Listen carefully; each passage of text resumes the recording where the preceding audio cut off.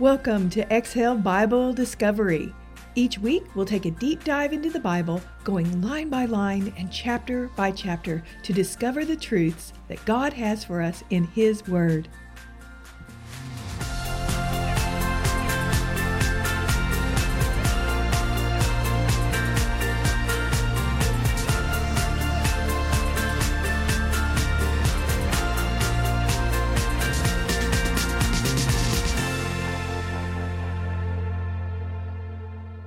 Hello, everyone, and welcome to Exhale Bible Discovery. We are now in 1 Corinthians chapters 5 and 6. We're combining those because both of them are fairly short chapters, and they kind of go together. In our last chapter 4, Paul challenged us about God's judgment and that He alone is the only one who validates us. Paul put the Corinthians on notice regarding the dangers of pride, and now here in chapters 5 and 6, we're going to take a look at sexual immorality and about lawsuits among believers. So we've got this set up in two different divisions. One, teachings on immorality, that's chapter 5. And then in chapter 6, we start looking at teachings on lawsuits and sexual purity. So let's jump right in there in chapter 5, verse 1. Paul begins with, "Now it is actually being said that there is sexual immorality among you, so terrible that even the heathen would be guilty of it. I am told that a man is sleeping with his stepmother." So Paul comes right out of the bat. He is angry, and he is saying, this is not okay. There's a lot going on. And so what's important to know is that the Greek word for sexual immorality is porneia. That's where we get the word porn from. So that is specifically any sex outside of marriage, including homosexuality. The Greek culture basically held that prostitution was acceptable. Paul, however, was emphatically reminding the Christians that now as believers, this would never be acceptable. And specifically, the implication is that of a man sleeping with his stepmother. And this was considered to be egregious even to those outside of the Christian faith. And we know from Scripture in Leviticus 18:8, Deuteronomy 22:30, and 27:20 what God says about these types of relationships and how they were prohibited. And I encourage you to, do your own homework, and then you need to know what the Bible says about these different types of behaviors. Verse 2, "How then can you be proud? On the contrary, you should be filled with sadness, and the man who has done such a thing should be expelled from your fellowship." But Paul is again addressing the problem of pride, just like we talked about in chapter 4. He is admonishing them that instead of being remorseful, here they were gloating. And it shows a true condition of the heart. And this was very concerning to Paul. So then in verses 3 through 5, he goes on that saying, even though he's far away from the body, he's still with them in spirit. And it was as he was with them, he has said in the name of Jesus that Jesus has already passed judgment on the man who has done this terrible thing. And as you meet together, I meet with you in spirit by the power of the Lord Jesus present with us, to hand over this man to Satan for his body to be destroyed, so that his spirit may be saved in the day of the Lord. So kind of a complicated set of verses there, but Paul is obviously no longer physically present in Corinth. He's writing them this letter, and he is reminding them, however, that he was in spirit with them. And it may appear to be contradictory to what we learned last week, that only the Lord is to judge. But what Paul is saying here is, hey, this situation is so urgent that it demands action on the part of the church, and it cannot be tolerated. It was not a topic that was even to be debated. So while we as Christians are not to judge one another's motives or ministries, we are expected to be honest about one another's conduct. So what he also means is handing this person over to Satan is talking about those who are outside of the church, the world, because they are open game for Satan. They belong to the world. Therefore, they're not protected by the power of the Holy Spirit. But Paul is still hopeful that this man's spirit may still have a chance. And I love that about Paul. It's such a great reminder that we should never give up on anyone, and we must pray for the lost. We can't give up on those who fall from God. There may be a sliver of hope. Verses 6 through 8. Your boasting is not good. Don't you know a little yeast leavens the whole batch of dough? Get rid of the old yeast so that you may have a new unleavened batch. For Christ, our Passover lamb, has been sacrificed. Let us keep the festival not with old leavened bread that's leavened with malice and wickedness, but with the unleavened bread of sincerity and truth. So Paul goes back to the reminder of the boasting and the root of sin as in these Corinthian people, in this church. And of course, that's a message to us as well. And his point regarding the analogy of a little bit of yeast leavens the whole batch is helping them to recognize that even a little sin in any church will affect the entire church. So the people in those days were very familiar with the way bread was made from a starter from the original dough. And it took just a little of the original dough to help the new batch rise up. So Paul then refers to Christ as the Passover lamb that was sacrificed to remind them to keep this festival, this Passover feast, clean, out of sin. The old bread laced with sin had to be gone, but to remain in and with the new batch, the new covenant, the new living bread of Christ. And it's a reminder to each of us that we need to search out our hearts and our lives to remove any sinful behavior or thoughts, as even the tiniest bits can infect our entire body. We've got to continuously ask the Lord to help us recognize and remove anything that's not serving Him. Psalm 139, 23 through 24 reminds us, Search me, O God, and know my heart. Test me and know my anxious thoughts. See if there is any offensive ways in me, and lead me in the way everlasting. So in verses 9 through 11, he tells them, I wrote you in my letter not to associate with sexually immoral people, not at all, meaning the people of this world who are immoral, greedy, swindlers, idolaters. In this case, you would have to leave the world. But I am writing you that you must not associate with anyone who claims to be a brother or sister, that means a Christian, who is sexually immoral, greedy, idolatrous, slanderous, drunkenness, swindler. Don't even eat with them. Specifically, Paul is saying to the church, he's already warned them of the dangers of these behaviors. And what he is talking about specifically are those who are claiming to be Christians. He further clarifies that he's not talking about the people of this world, because they're going to do what they want to do. They're out of the confines of the church. His concerns are for those who call themselves Christians. And so he names these 6 specific behaviors that he's warning about. So here they are. The sexually immoral. We've already said the Greek word porneia means any type of illicit sexual or unnatural behavior. Greed.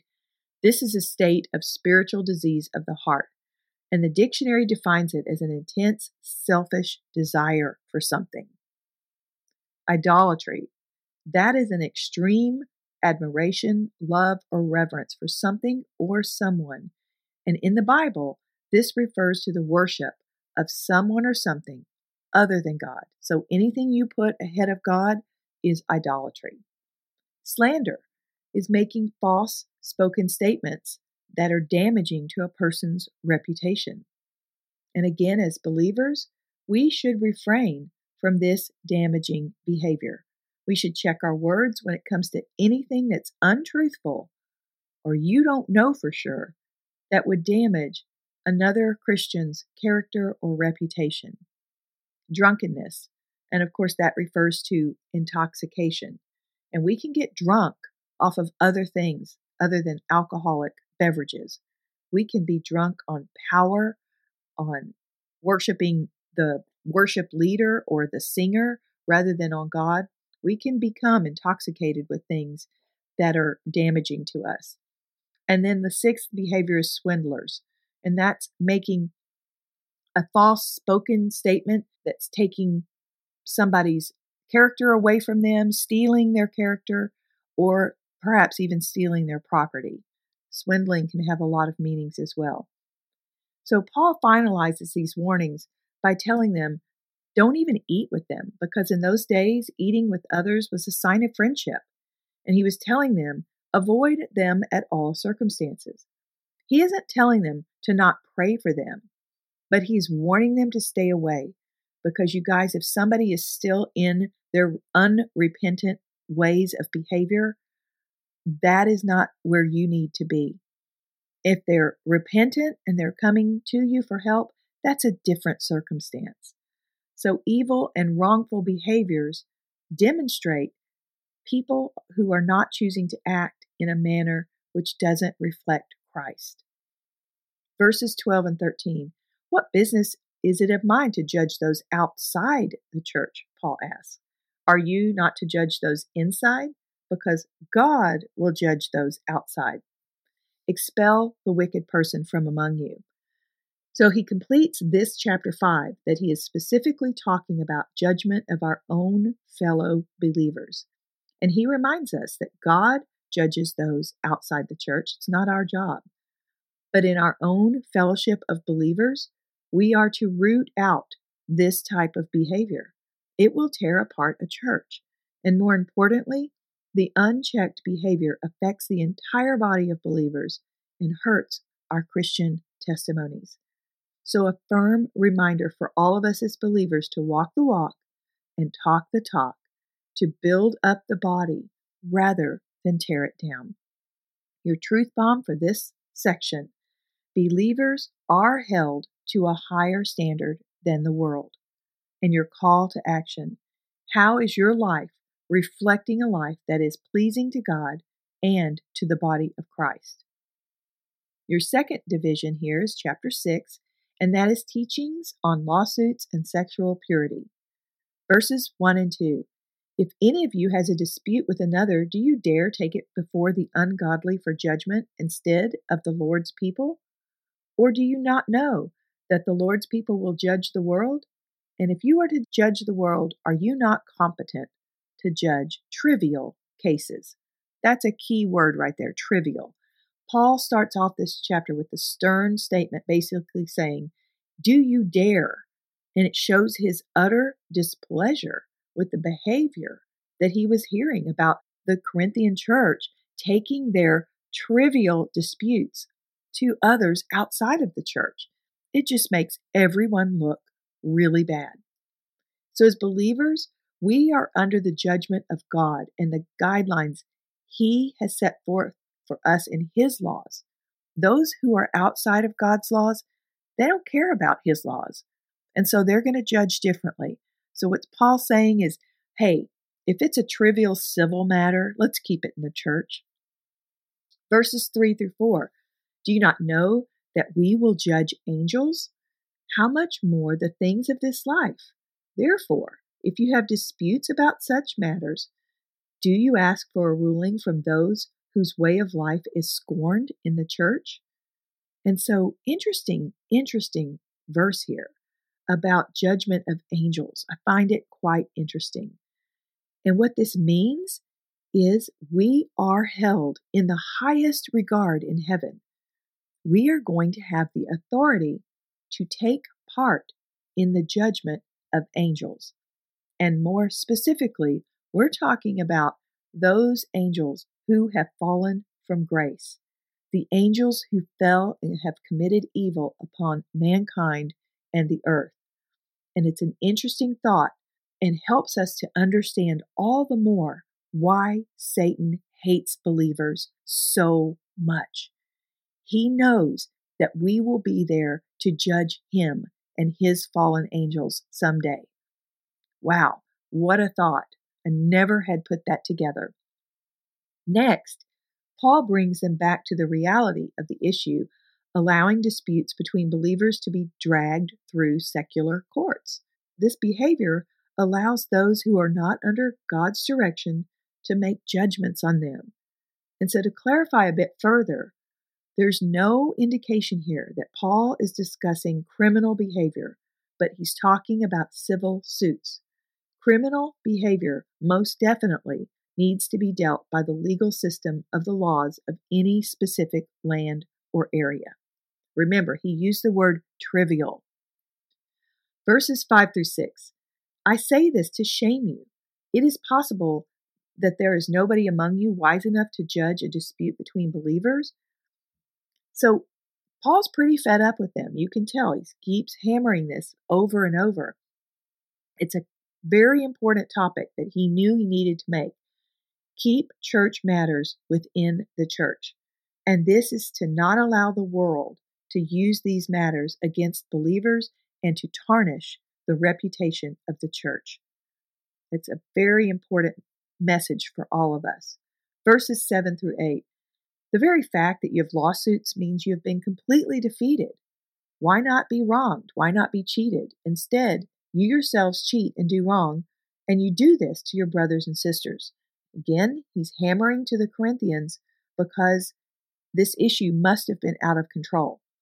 How could Paul continue to try and build up this church when all they were doing was tearing it down from within? And have you ever seen someone so obsessed with a wrong or thinking that they've been wronged that they end up destroying themselves over the topic? And this is what Paul is warning.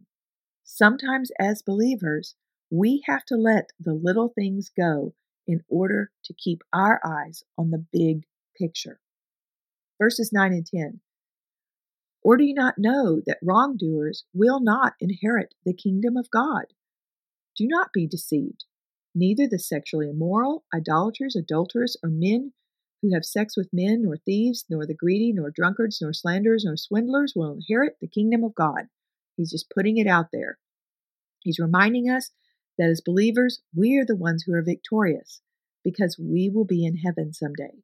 And he's telling us to keep our eye on the prize, not to get caught up in the worldly things because they simply don't matter in the long run, and that God will be handling those people. Verse 11, and what is it that some of you were? You were washed, you were sanctified, justified in the name of the Lord Jesus Christ by the Spirit of our God. A beautiful reminder that we have all sinned and fallen short of the glory of God, as Paul wrote in Romans 3:23.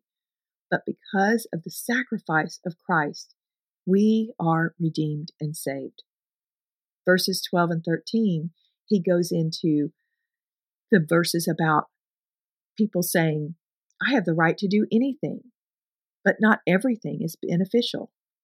I have the right to put whatever food I want in my body. The body, however, is not meant for sexual immorality, but for the Lord, and the Lord for the body. And so Paul warns that we should not allow ourselves as believers to fall into the sin of legalism.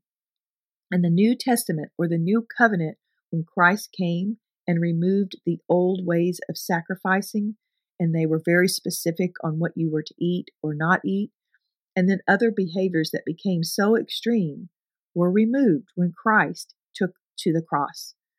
Many during those times and still today cling to legalistic rules that end up hurting the entire body of the church. And what Paul is saying here is we cannot get caught up in the things that have been deemed to be trivial, like what you're to eat or not eat, and to focus on the real issues of sin and of sexual immorality.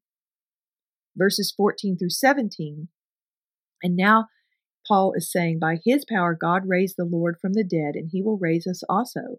Do you not know that your bodies are members of Christ himself? Shall I take members of Christ and unite them with a prostitute? No. Do you know that he who unites himself with a prostitute is one with her in body? For it is said, the two will become one flesh. But whoever is united with the Lord is one with him in spirit.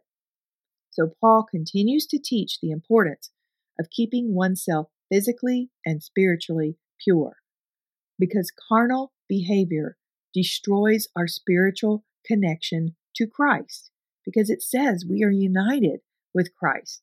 And remember, Christ cannot indwell in an unclean vessel. You will lose that power of the Holy Spirit when you start allowing these behaviors into your life.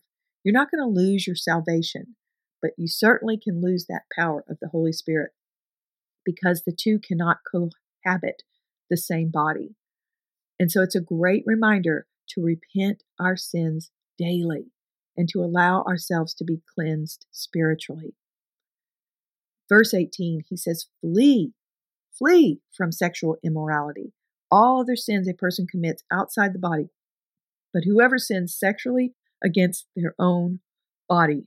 And his advice is to run, not walk, from any kind of sexual temptation or sins. He is specific that sexual sin affects a believer's very unity with Christ that we just spoke about, because this is a unique and beautiful relationship that we have with Christ that is not to be tainted by immoral or sexual behavior. Verses 19 through 20. Do you not know that your bodies are temples of the Holy Spirit who is in you, whom you have received from God?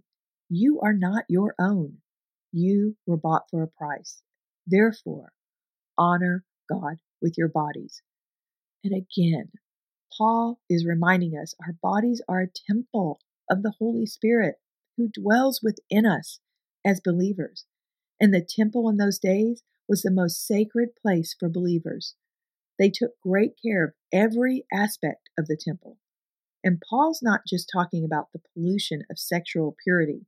He's also talking about every aspect of our temple. God needs us, his people, to do the work for his kingdom. And how can we be warriors for Christ if we continue to misuse, mistreat, or misfeed the temple we call our body? So your truth bomb, as believers in Christ, we have a duty and a responsibility to live differently than the world. And your call to action, as you live your life, how would you assess how you look to the outside world? Are there areas of your life that you need to clean up? Your language, your action, and your behaviors. So in summary, these are two tough chapters. But Paul is very clear regarding how we as Christians are to live. We simply cannot try to live our lives in an undercover manner. We are called to live differently and to look differently than the world. And as we strive to do this, we've got to do it in a spirit of humility that we were reminded in chapter 4. The danger that many Christians face as we begin living this life for Christ is that some start to believe that they're better than anyone who's outside of Christ, and they become so pious and so puffed up. And that is not a good look for us. So when we get puffed up, we're going to blow up. So are you living out loud for Christ? Do others see him in you? And are you completely sold out to him that you are willing to be different, to be bold in your Christian walk, and to take heat from the pressures of those outside of his will? Stand strong, my friends. Lean into Christ and lean into one another. Be sure to visit my website, drpaulamcdonald.com, click on podcast, and then Exhale Bible Discovery for self-study guides and resources to support you with each episode.